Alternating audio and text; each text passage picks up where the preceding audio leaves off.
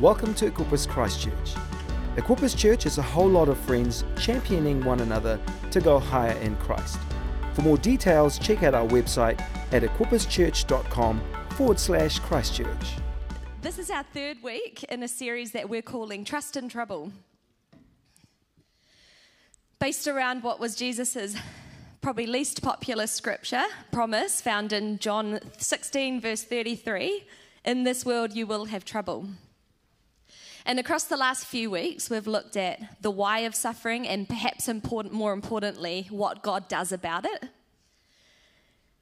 That God meets us in our suffering, that suffering is never good, but that God is too good to let it be wasted.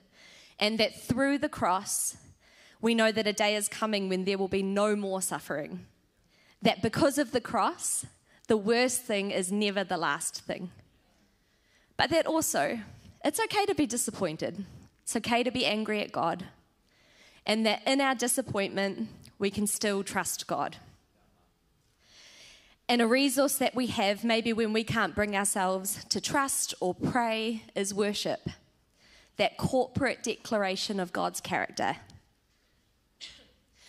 So on the back of that, today I want to look at the trouble with the valley. We all have valley moments. You know, Psalm 23, though I walk through the valley of death. And sometimes that doesn't feel like an exaggeration. Sometimes life is really, really hard. And on the first week of our series, Jono said that we can ask of suffering, "This too will shape me. The question is how." And today I want to revisit that. If it's a guarantee in life that we will have troubles, if the valley is not an optional detour, but maybe part of everyday life, how do we suffer well? And I don't mean valiantly or bravely, but how do we suffer in such a way that we are not destroyed by our suffering? That while it's not good, suffering is a symptom of sin, but the way in which we go through it doesn't make it worse. You know, Jesus has his own valley experiences, probably the most profound of which is his experience in the Garden of Gethsemane. Just before his arrest and crucifixion, knowing what was coming, Jesus prays. He comes to God in his suffering. Now, most of you know, but for those of you who don't, I'm a clinical psychologist, and a large part of my career has been dedicated to exactly this question. How do we process suffering? Horrible things happen, but how do we continue? And so today I want to look at Jesus in the Garden of Gethsemane, and I want to point out what he's doing and show you some of the evidence behind his behaviors. That Jesus is suffering, and he just so happens to be suffering in a way that we now realize many, many, many years later is incredibly protective and healthy from a psychological perspective. Funny that, eh? Suffering is not good, but Jesus shows us how to suffer well. So if you turn with me to Mark 14, verses 32 to 36, it says this. They went to a place called Gethsemane, and Jesus said to his disciples, "Sit here while I pray." He took Peter, James, and John along with him, and he began to be deeply distressed and troubled. "My soul is overwhelmed with sorrow to the point of death," he said to them. "Stay here and keep watch." Going a little farther, he fell to the ground and prayed that if possible, the hour might pass from him. "Abba, Father," he said, "everything is possible for you. Take this cup from me. Yet not what I will, but what you will." Let's pray together. God, we thank you for this morning, for the opportunity that it is together and to hear more about you. We thank you for this series, and we thank you for the ways that you've already moved. And we open our hearts this morning, and God, we just ask that you would move again this morning, God. Help us to hear what you want us to hear. Help us to respond in a way that you want, God. We thank you that you're a faithful and good God, and we pray that we would learn more about your love for us this morning. Amen. So in Equip Her 2013, I felt God suggest that I should respond to an altar call for healing. So I'd been allergic to milk products for most of my life. But in the last 2 years before that time, it had gotten worse and worse, and to the point where I had to carry an EpiPen just in case I kind of got exposed to some milk. And so I responded, and I kind of went up there and I was like, oh, actually, I've never really prayed to be healed before, God. But would you just heal me? And I felt different in that moment. And I was already booked in to do some medical challenges with a specialist a few weeks later because my allergies were actually expanding into peanuts. And so I just remember for those first few weeks just believing that I was healed and thanking God. And then the day of my appointment came. And on the day of the challenge, they had an EpiPen and they had a heart defib and they had a drip just in case it all went wrong. And they gave me a sip of milk and we waited. And then they gave me a little bit more and a little bit more and more. And nothing happened. A well-documented allergy had just disappeared. And 10 years later, I can still have dairy. How cool is that?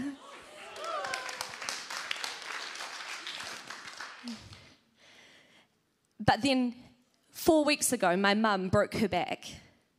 And she's doing okay, but she's still in the hospital and it's a really long road to recovery. But what makes this harder is that this isn't the first bone that my mum has broken. She has a raft of immune diseases, which means that broken bones and a lot more are just normal for her. Got my tissues?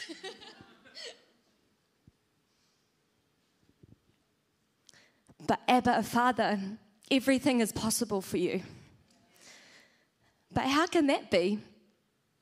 How can God let me enjoy cheese on pizza and not heal my mum? I know the power of God and I know the silence of God. And sometimes I think I'd handle the silence better if power was never on the table at all. Maybe it would be easier if we just had a God who worked like an operating system, that we just pressed a button and he delivered predictable results. But that's not the God revealed on the pages of Scripture. And it's not the God that I know. So today I want to talk about the trouble in the valley. Because as much as hope sounds nice, and we all do want to have hope, the reality is that hope can hurt. So how do we hold on to hope in the midst of hardship? We don't want suffering to destroy us. So how do we suffer well? In the Garden of Gethsemane, we witness Jesus suffering pain at many levels, physically, psychologically, and spiritually. He says, "My soul is overwhelmed with sorrow to the point of death." And Luke tells us that as he prayed, his sweat was like drops of blood. That's not just disturbing poetic imagery. There's a rare medical condition called hematidrosis. I hope I'm saying that right, but in which capillaries around the sweat glands can rupture under extreme anxiety and stress, causing you to sweat blood. And I don't say that to make our stomachs turn. I'm already feeling queasy. But to establish that in Gethsemane, Jesus is suffering. We can read it with the end in mind and the knowledge of who Jesus is. And we can assume that the cross was maybe just an unpleasant chore to get through. But Jesus suffered, and Jesus understands suffering. So whatever our struggle, be it grief and loss, whether you struggle with unanswered prayer, or even a numbness, a spiritual void in which God seems to have abandoned you, Jesus truly understands. He's gone ahead of us and he's shown us how to endure disorientation and pain, how to suffer well. So a few things I think we can see today if we're taking notes. The first one happens so quickly we might miss it, but it's so important. Jesus shows us that number one, in suffering, we can choose to be vulnerable with our friends. Mark 14, verse 33 to 34 says, "He took Peter, James, and John along with him, and he began to be deeply distressed and troubled. 'Stay here and keep watch.'" Jesus needed his three best friends by his side in his darkest hour. He didn't try to put on a brave face. He didn't pretend to be okay. He chose to include them in his distress and even asked them to watch over him in prayer. There's a strong temptation towards self-isolation when life gets hard. We want to withdraw, we want to roll up like a hedgehog or hide away alone. But Jesus modeled the opposite. He actively involved his friends. He let them know what he was going through. He asked for their support in prayer. We've just finished our series on It's a Group Thing, so I won't go into this too much, but we know that social supports are strongly linked with well-being. Those connected into a community reap the benefits, ranging from physical health, self-esteem, all the way through to the ability to reach goals. So while suffering isn't something that we choose, suffering alone or suffering in community is something. So if you're going through it today, you don't have to do so alone. At the end of every service, we have a space for prayer. Take a step towards community. Ask someone to stand with you.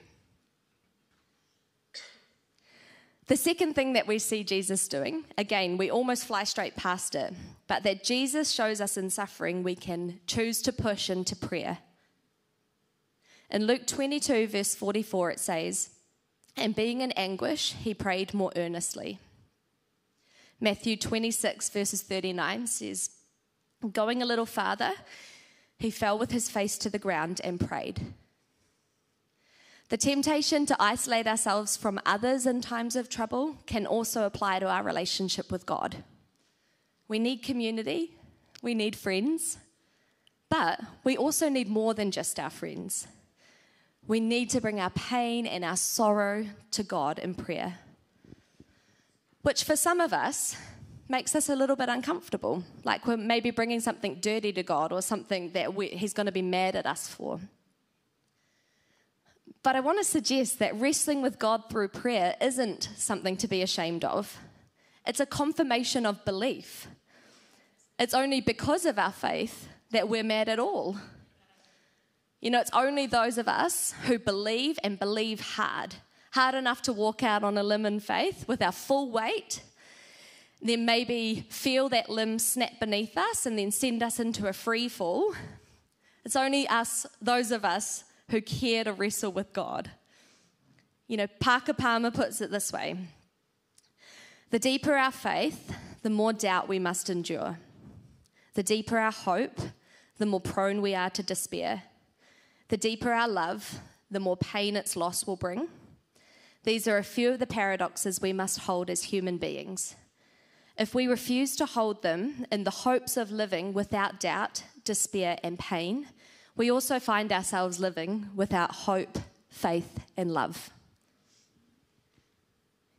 When we hide from God because of our anger or hurt or disappointment or grief, we're also inadvertently hiding ourselves from hope and faith and love.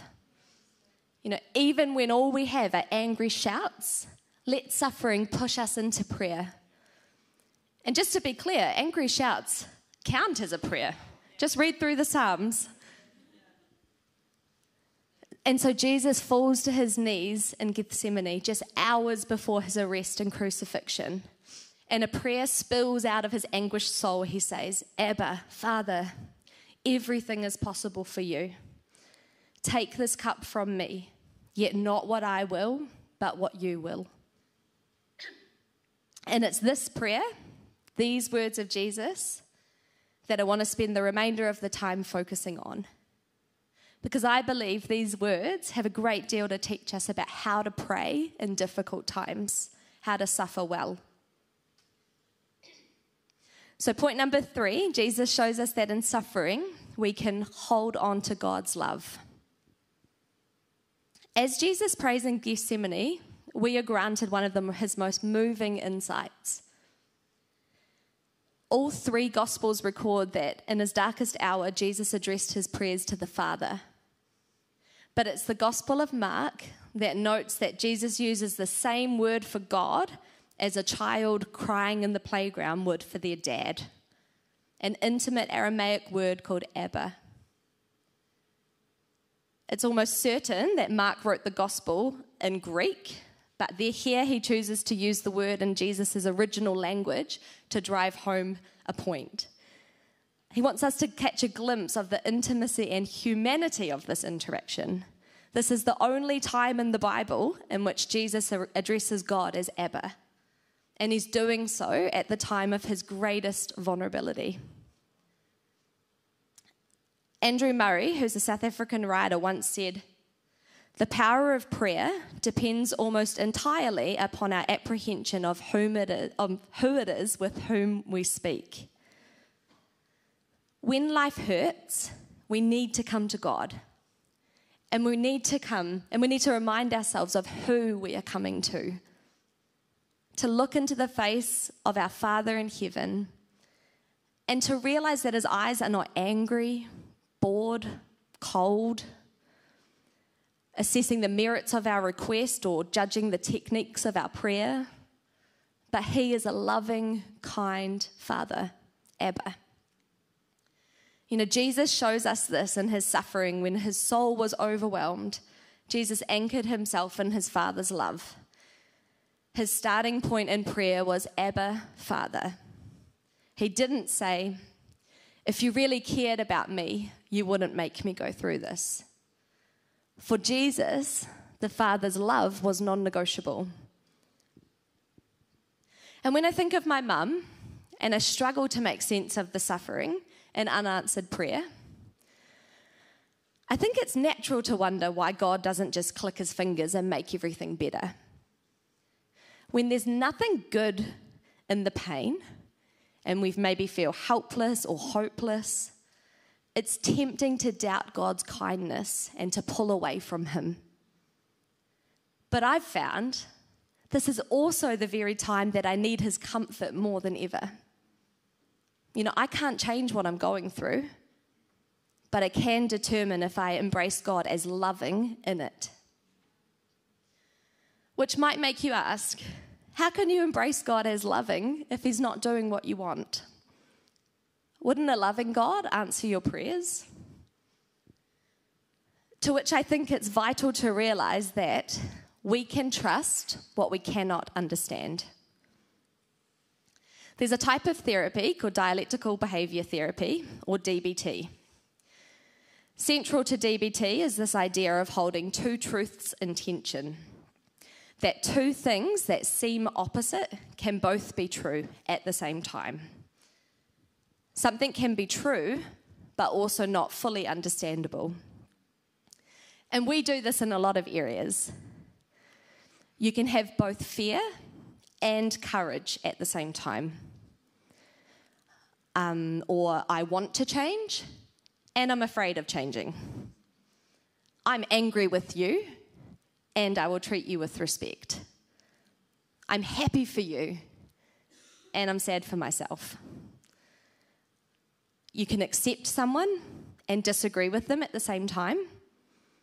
Or I didn't cause all my problems, and I can't just wait for them to go away on their own. God can be good, and the world can be confusing. We can trust what we cannot understand. In our confusion, the question is, what will we hold on to? If we reject God in an attempt to reject discomfort or doubt, do we also reject love?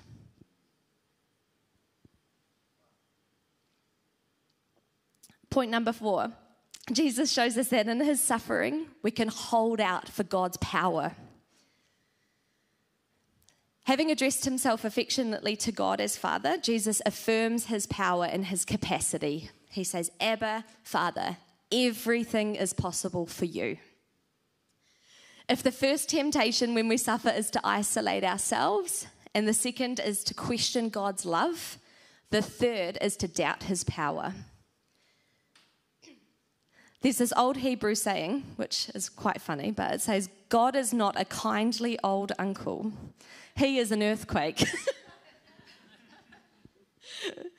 And this is the best news possible when we're struggling with suffering and unanswered prayer. Because while there is comfort in the present, in receiving God's love, there's a hope for the future in his power. You know, an earthquake can shift things. I don't think a kindly old uncle can as much. But when we encounter suffering, we usually question one of two things about God. His love, God, why don't you care? Or his power, God, why can't you help? Maybe it's not as overt or direct as God, why can't you? Or you can't. But as Jono spoke of the first week, we behave as if he can't or don't think that he will. We stop asking, we stop dreaming, we stop hoping. By downgrading our expectations in prayer, we attempt to protect ourselves from the heartache of dashed hope.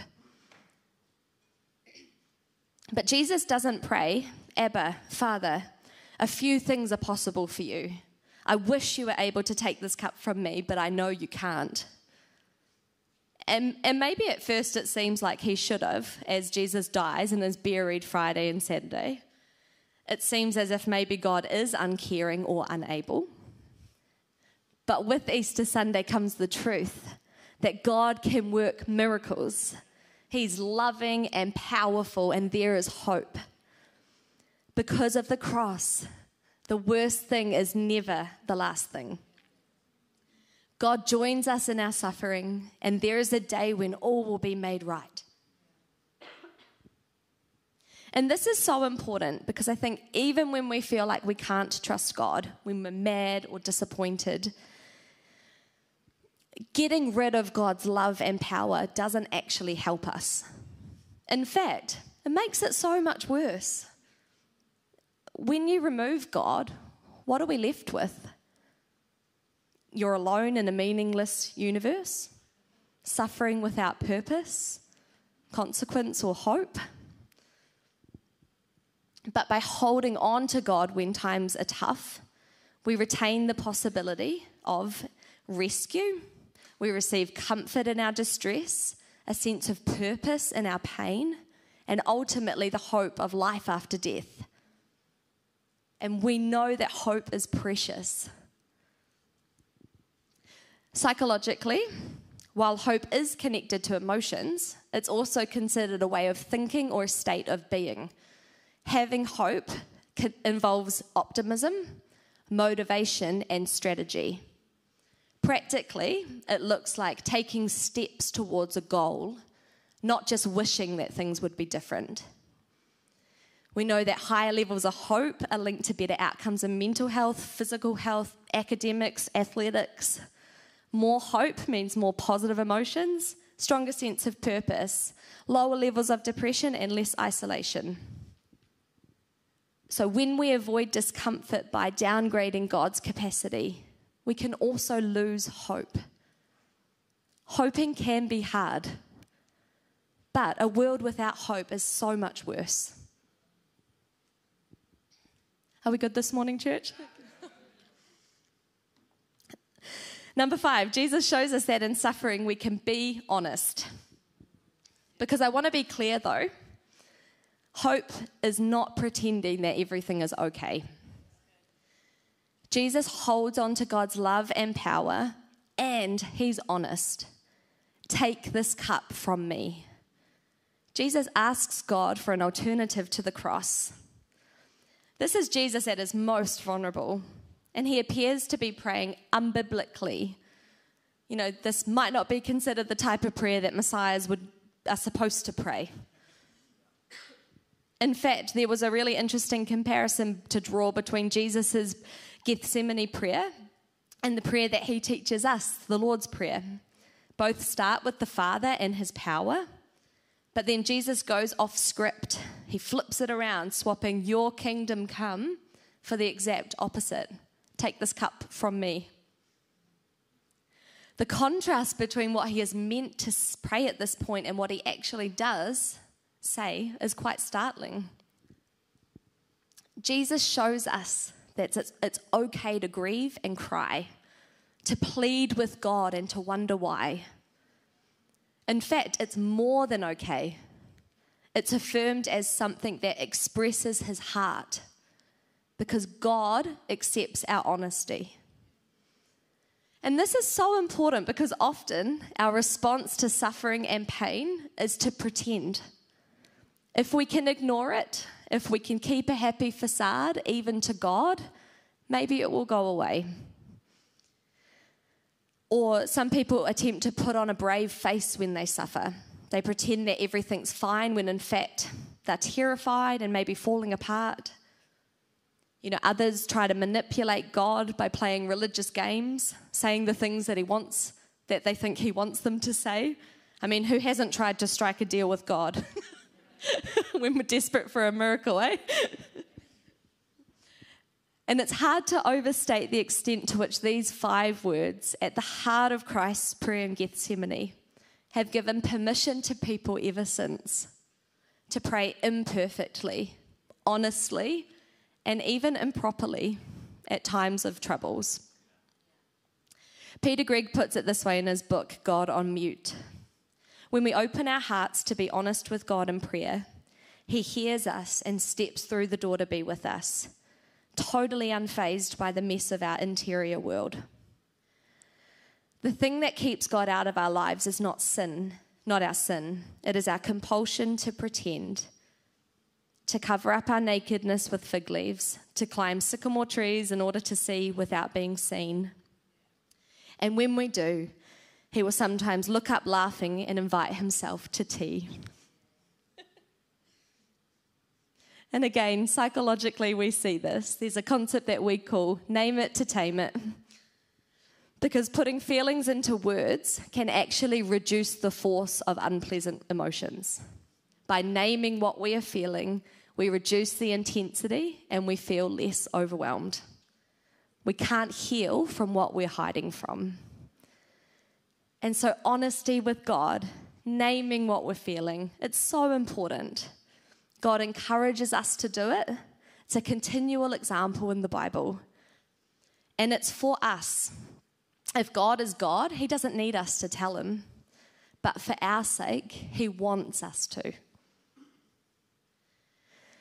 And then point number 6, Jesus shows us that in suffering we can choose trust.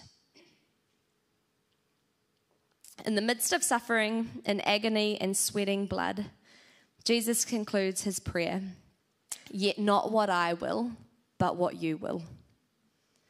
This isn't some throwaway line or platitude. See, the power to choose to yield our will, is, according to Scripture, the defining human opportunity. In Eden, Adam and Eve choose not your will, but ours.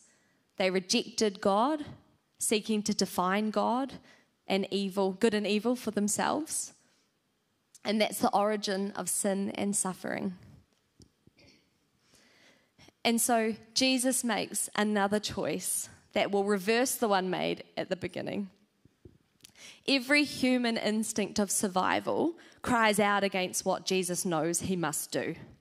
Every rational argument insists on self-preservation. No wonder Jesus cries, "Take this cup from me." And surely, on hearing the cry, there are tears in the Father's eyes, and his hand moves to take the cup. Yet, and on that single word from Jesus, I imagine kind of like time standing still, God just Father waiting there. Yet not my will, but your will be done. Jesus overcomes evil by yielding. And in doing so, he shows us how to suffer well. By embracing the relationship he won for us. We're not God, and we don't have to be. We can reject the mistake of Eden. We can choose to give over to God what we can't handle. And yielding is actually central to mental health and well-being too. There's a type of therapy called acceptance and commitment therapy, or ACT. Yep, we love our acronyms. But ACT is probably the most biblical therapy.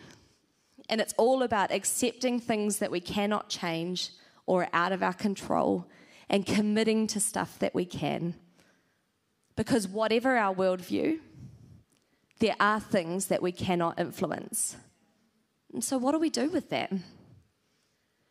Evidence shows us as well that the most helpful thing is to yield. Resisting and struggling with things that are out of our control leads to more distress and poorer well-being. A metaphor that we use a lot is that of being caught in a rip tide. You know, if you're caught in a rip and you try frantically to swim to shore, it's not going to accomplish anything other than exhausting you. It puts you in a worse position. On the other hand, if you stop resisting and yield, you know, I can't change this tide. I'll wait until I can do something.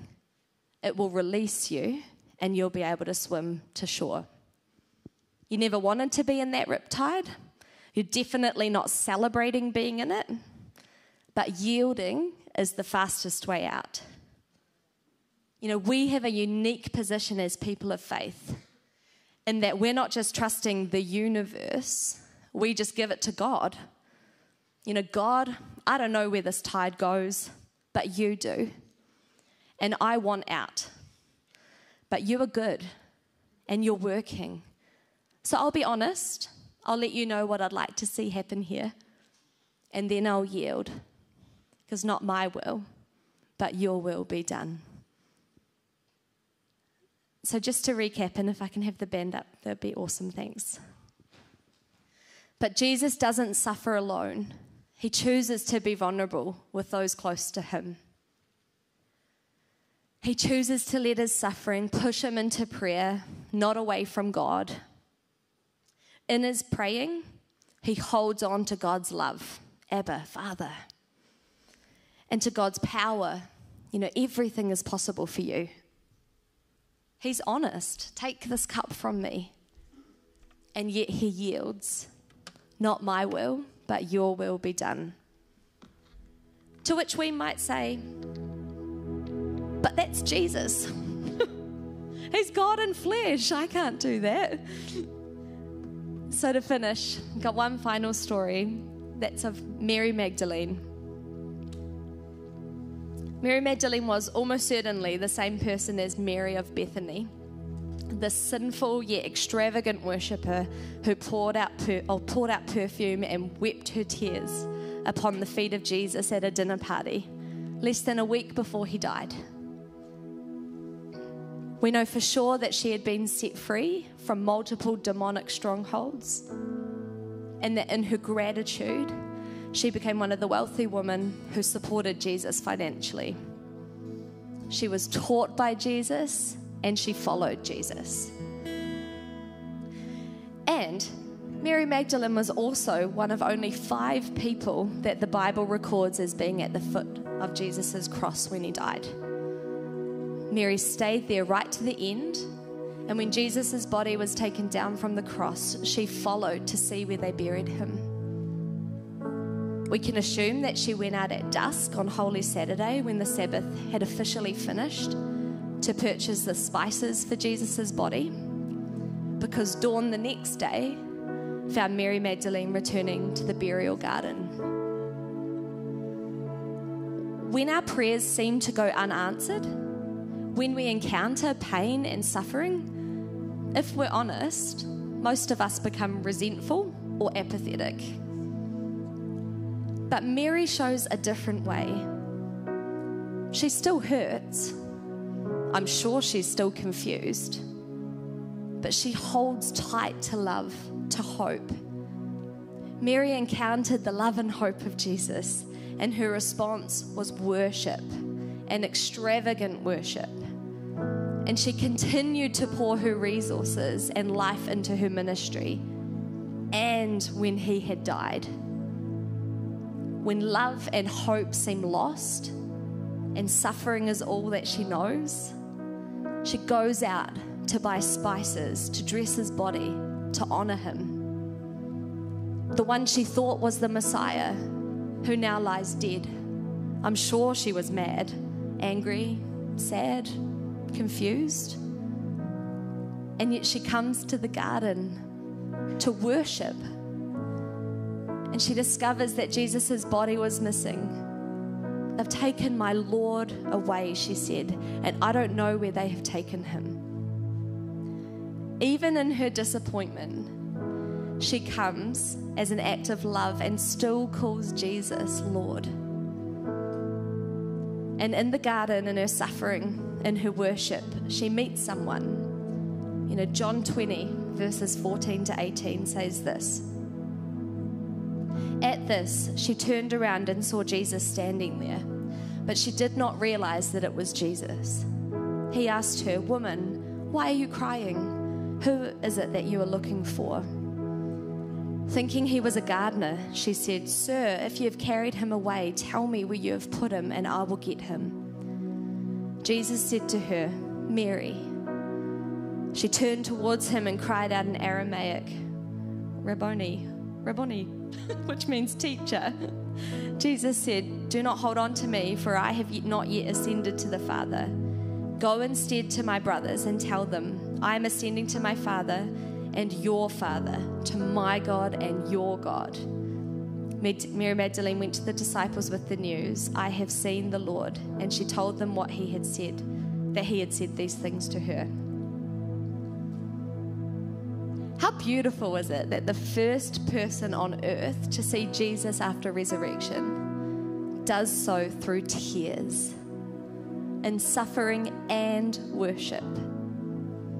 And perhaps it's the tears, or maybe the early morning light, or simply the impossibility of reality. But when Mary first sees Jesus, she mistakes him for a gardener. He's the Alpha and the Omega, creator of heavens and earth. But he himself is mistaken for a humble gardener with dirt beneath his fingernails at the beginning of a working day. The first to see hope, to see the new creation, to see Jesus risen, is a grieving woman. Why? Like Jesus, in her suffering, she pushes into God. She worships, acting in love and calling him Lord. She's honest. She's crying at the grave. And she encounters God. And the first words of the new covenant are a question. Jesus' first words post the resurrection are not an announcement. It's not trumpets. It's not kicking down the temple doors yelling, "I'm back." But it's a question to a weeping woman. Why are you crying? Jesus knows. He knows why. But he meets Mary in her suffering, her grief and her pain, and he calls her by name. And then Mary runs to tell the disciples the incredible news that Jesus had risen from the grave. And what does he tell her to tell them? What are his first words of the gospel?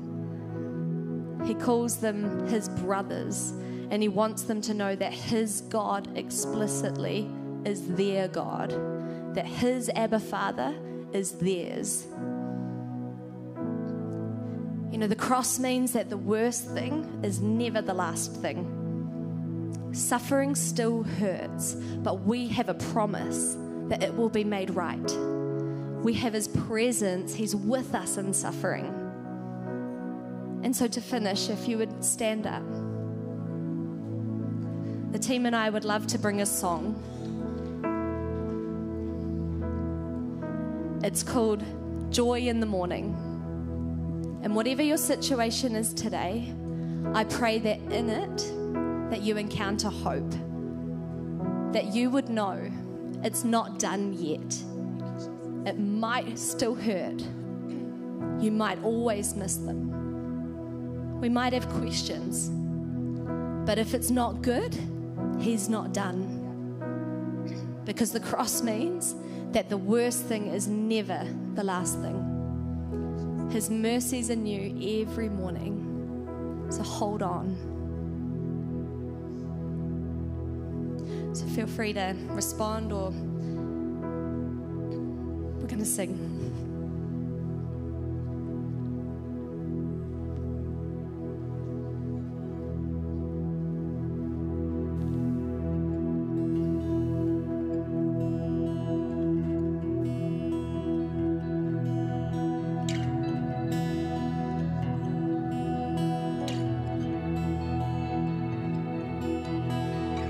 Everything happens for a reason, but you don't know what you don't know. And you'll never have peace if you don't let go of tomorrow. 'Cause it ain't even fate till your plan falls apart, but you still choose to follow. If it doesn't make sense right now, it will when it's over. There will be joy in the morning. There will be joy in the morning. If it's not good, then he's not done. No, he's not done with it yet. There will be joy in the morning. Giving in to your feelings is like drowning in the shallows. And oh, you gotta keep believing, even in the middle of the unknown. 'Cause grace will be there when you come to the end of your rope and you let go. And it may feel like you're going down now, but the story isn't over. And there will be joy in the morning. And there will be joy in the morning. And if it's not good, then he's not done. No, he's not done with the end. There will be joy in the morning. If it's not good, then he's not done. No, he's not done with the end. If it's not good, then he's not done. No, he's not done with the end. If it's not good, then he's not done. No, he's not done with the end. If it's not good, then he's not done. No, he's not done with the end. And there will be joy in the morning. There will be joy in the morning. And if it's not good, then he's not done. No, he's not done with the end. There will be joy in the morning. There will be joy. There will be joy in the morning. Weeping may endure for a night. There will be joy. The joy is coming in the morning. If it's not good, then he's not done. No, he's not done with the end. There will be joy in the morning.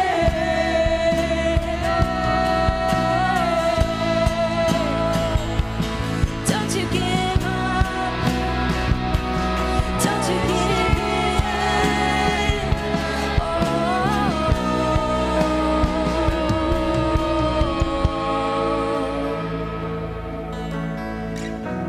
Come on this morning. Maybe you're in the valley. Maybe it feels like that you're weeping in the night. But the Bible promises us that there are new mercies every morning. That you don't have to stay in the valley. That joy is on the horizon. That joy is available to you. That we serve a God who is powerful, who is loving. We serve a God where there is hope. So this morning, if that's you, the altar's open. If you need an encounter with God, if you're in the valley, if you need a change in your perspective, if you need to lift your eyes, or if life is just a bit dull and you need more joy, come down to the front.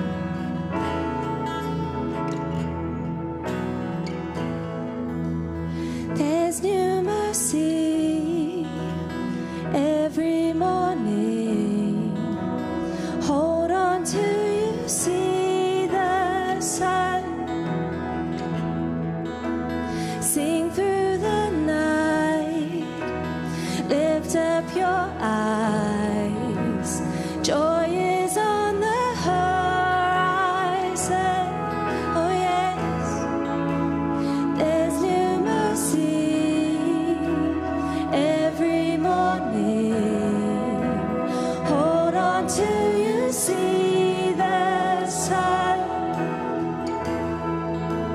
Sing through the night, lift up your eyes. Joy is on the horizon. Oh,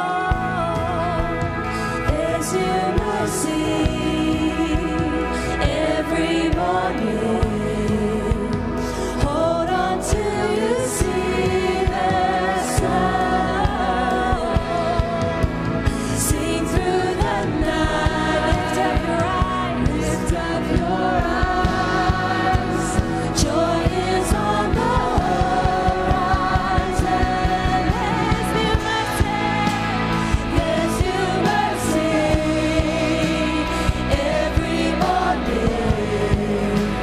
Hold on till you see the sun. See through the night, lift up your eyes. Joy is on the horizon. Joy is on the horizon. Joy is coming. Joy is on the horizon. Be confident. Joy is on the horizon. Tears will reap in joy. Joy is on the horizon.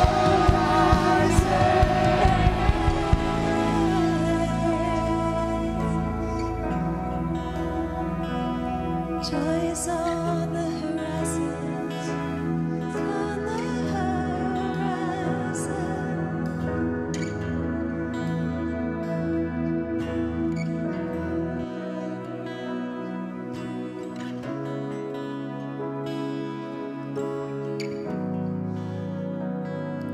Do you know, I just think that maybe we're holding back this morning. You know, maybe you're not in the valley, but I just feel for some of us, life has lost its color a little bit. Maybe you've been worn down by stuff that's been happening. Maybe just little things, but lots all at once. And maybe we've forgotten the promise of joy. And maybe we just need to lift our perspective today and see that there is a God who's moving, even if we might not be able to see it, that we serve a trustworthy God. He's moving in our situations. And He's here. If you need to respond this morning, don't leave this place. God is moving.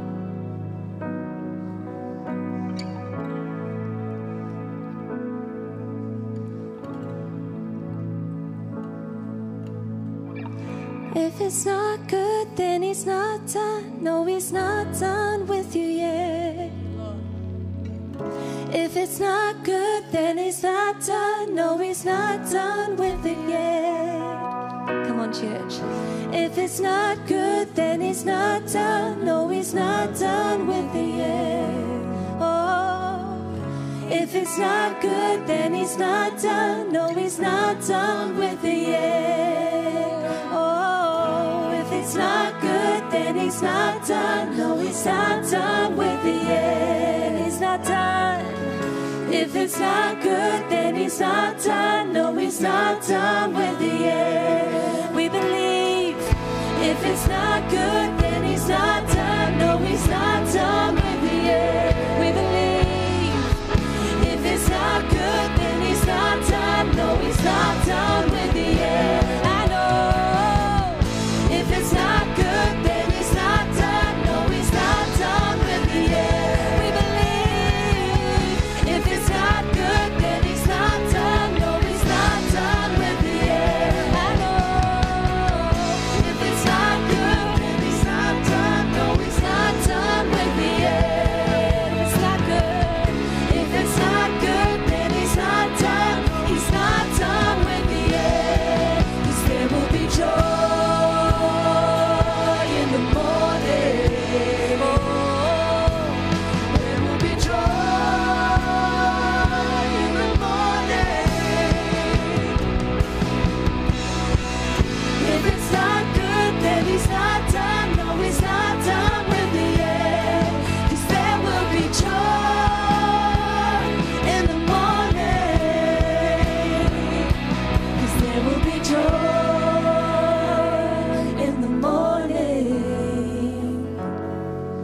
There will be joy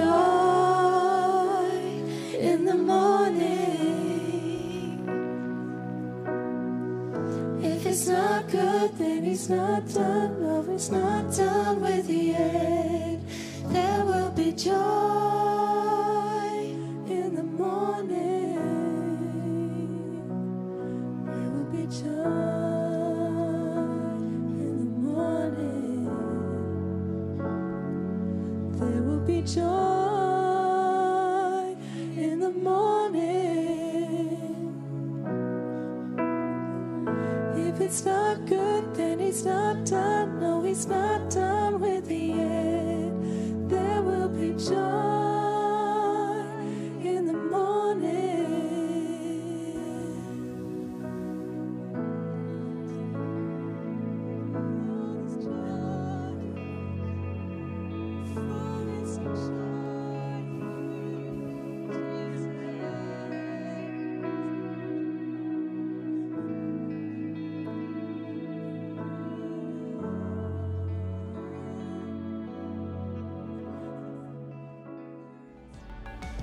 Thanks for listening to this podcast. Check out our website at equipperschurch.com/Christchurch.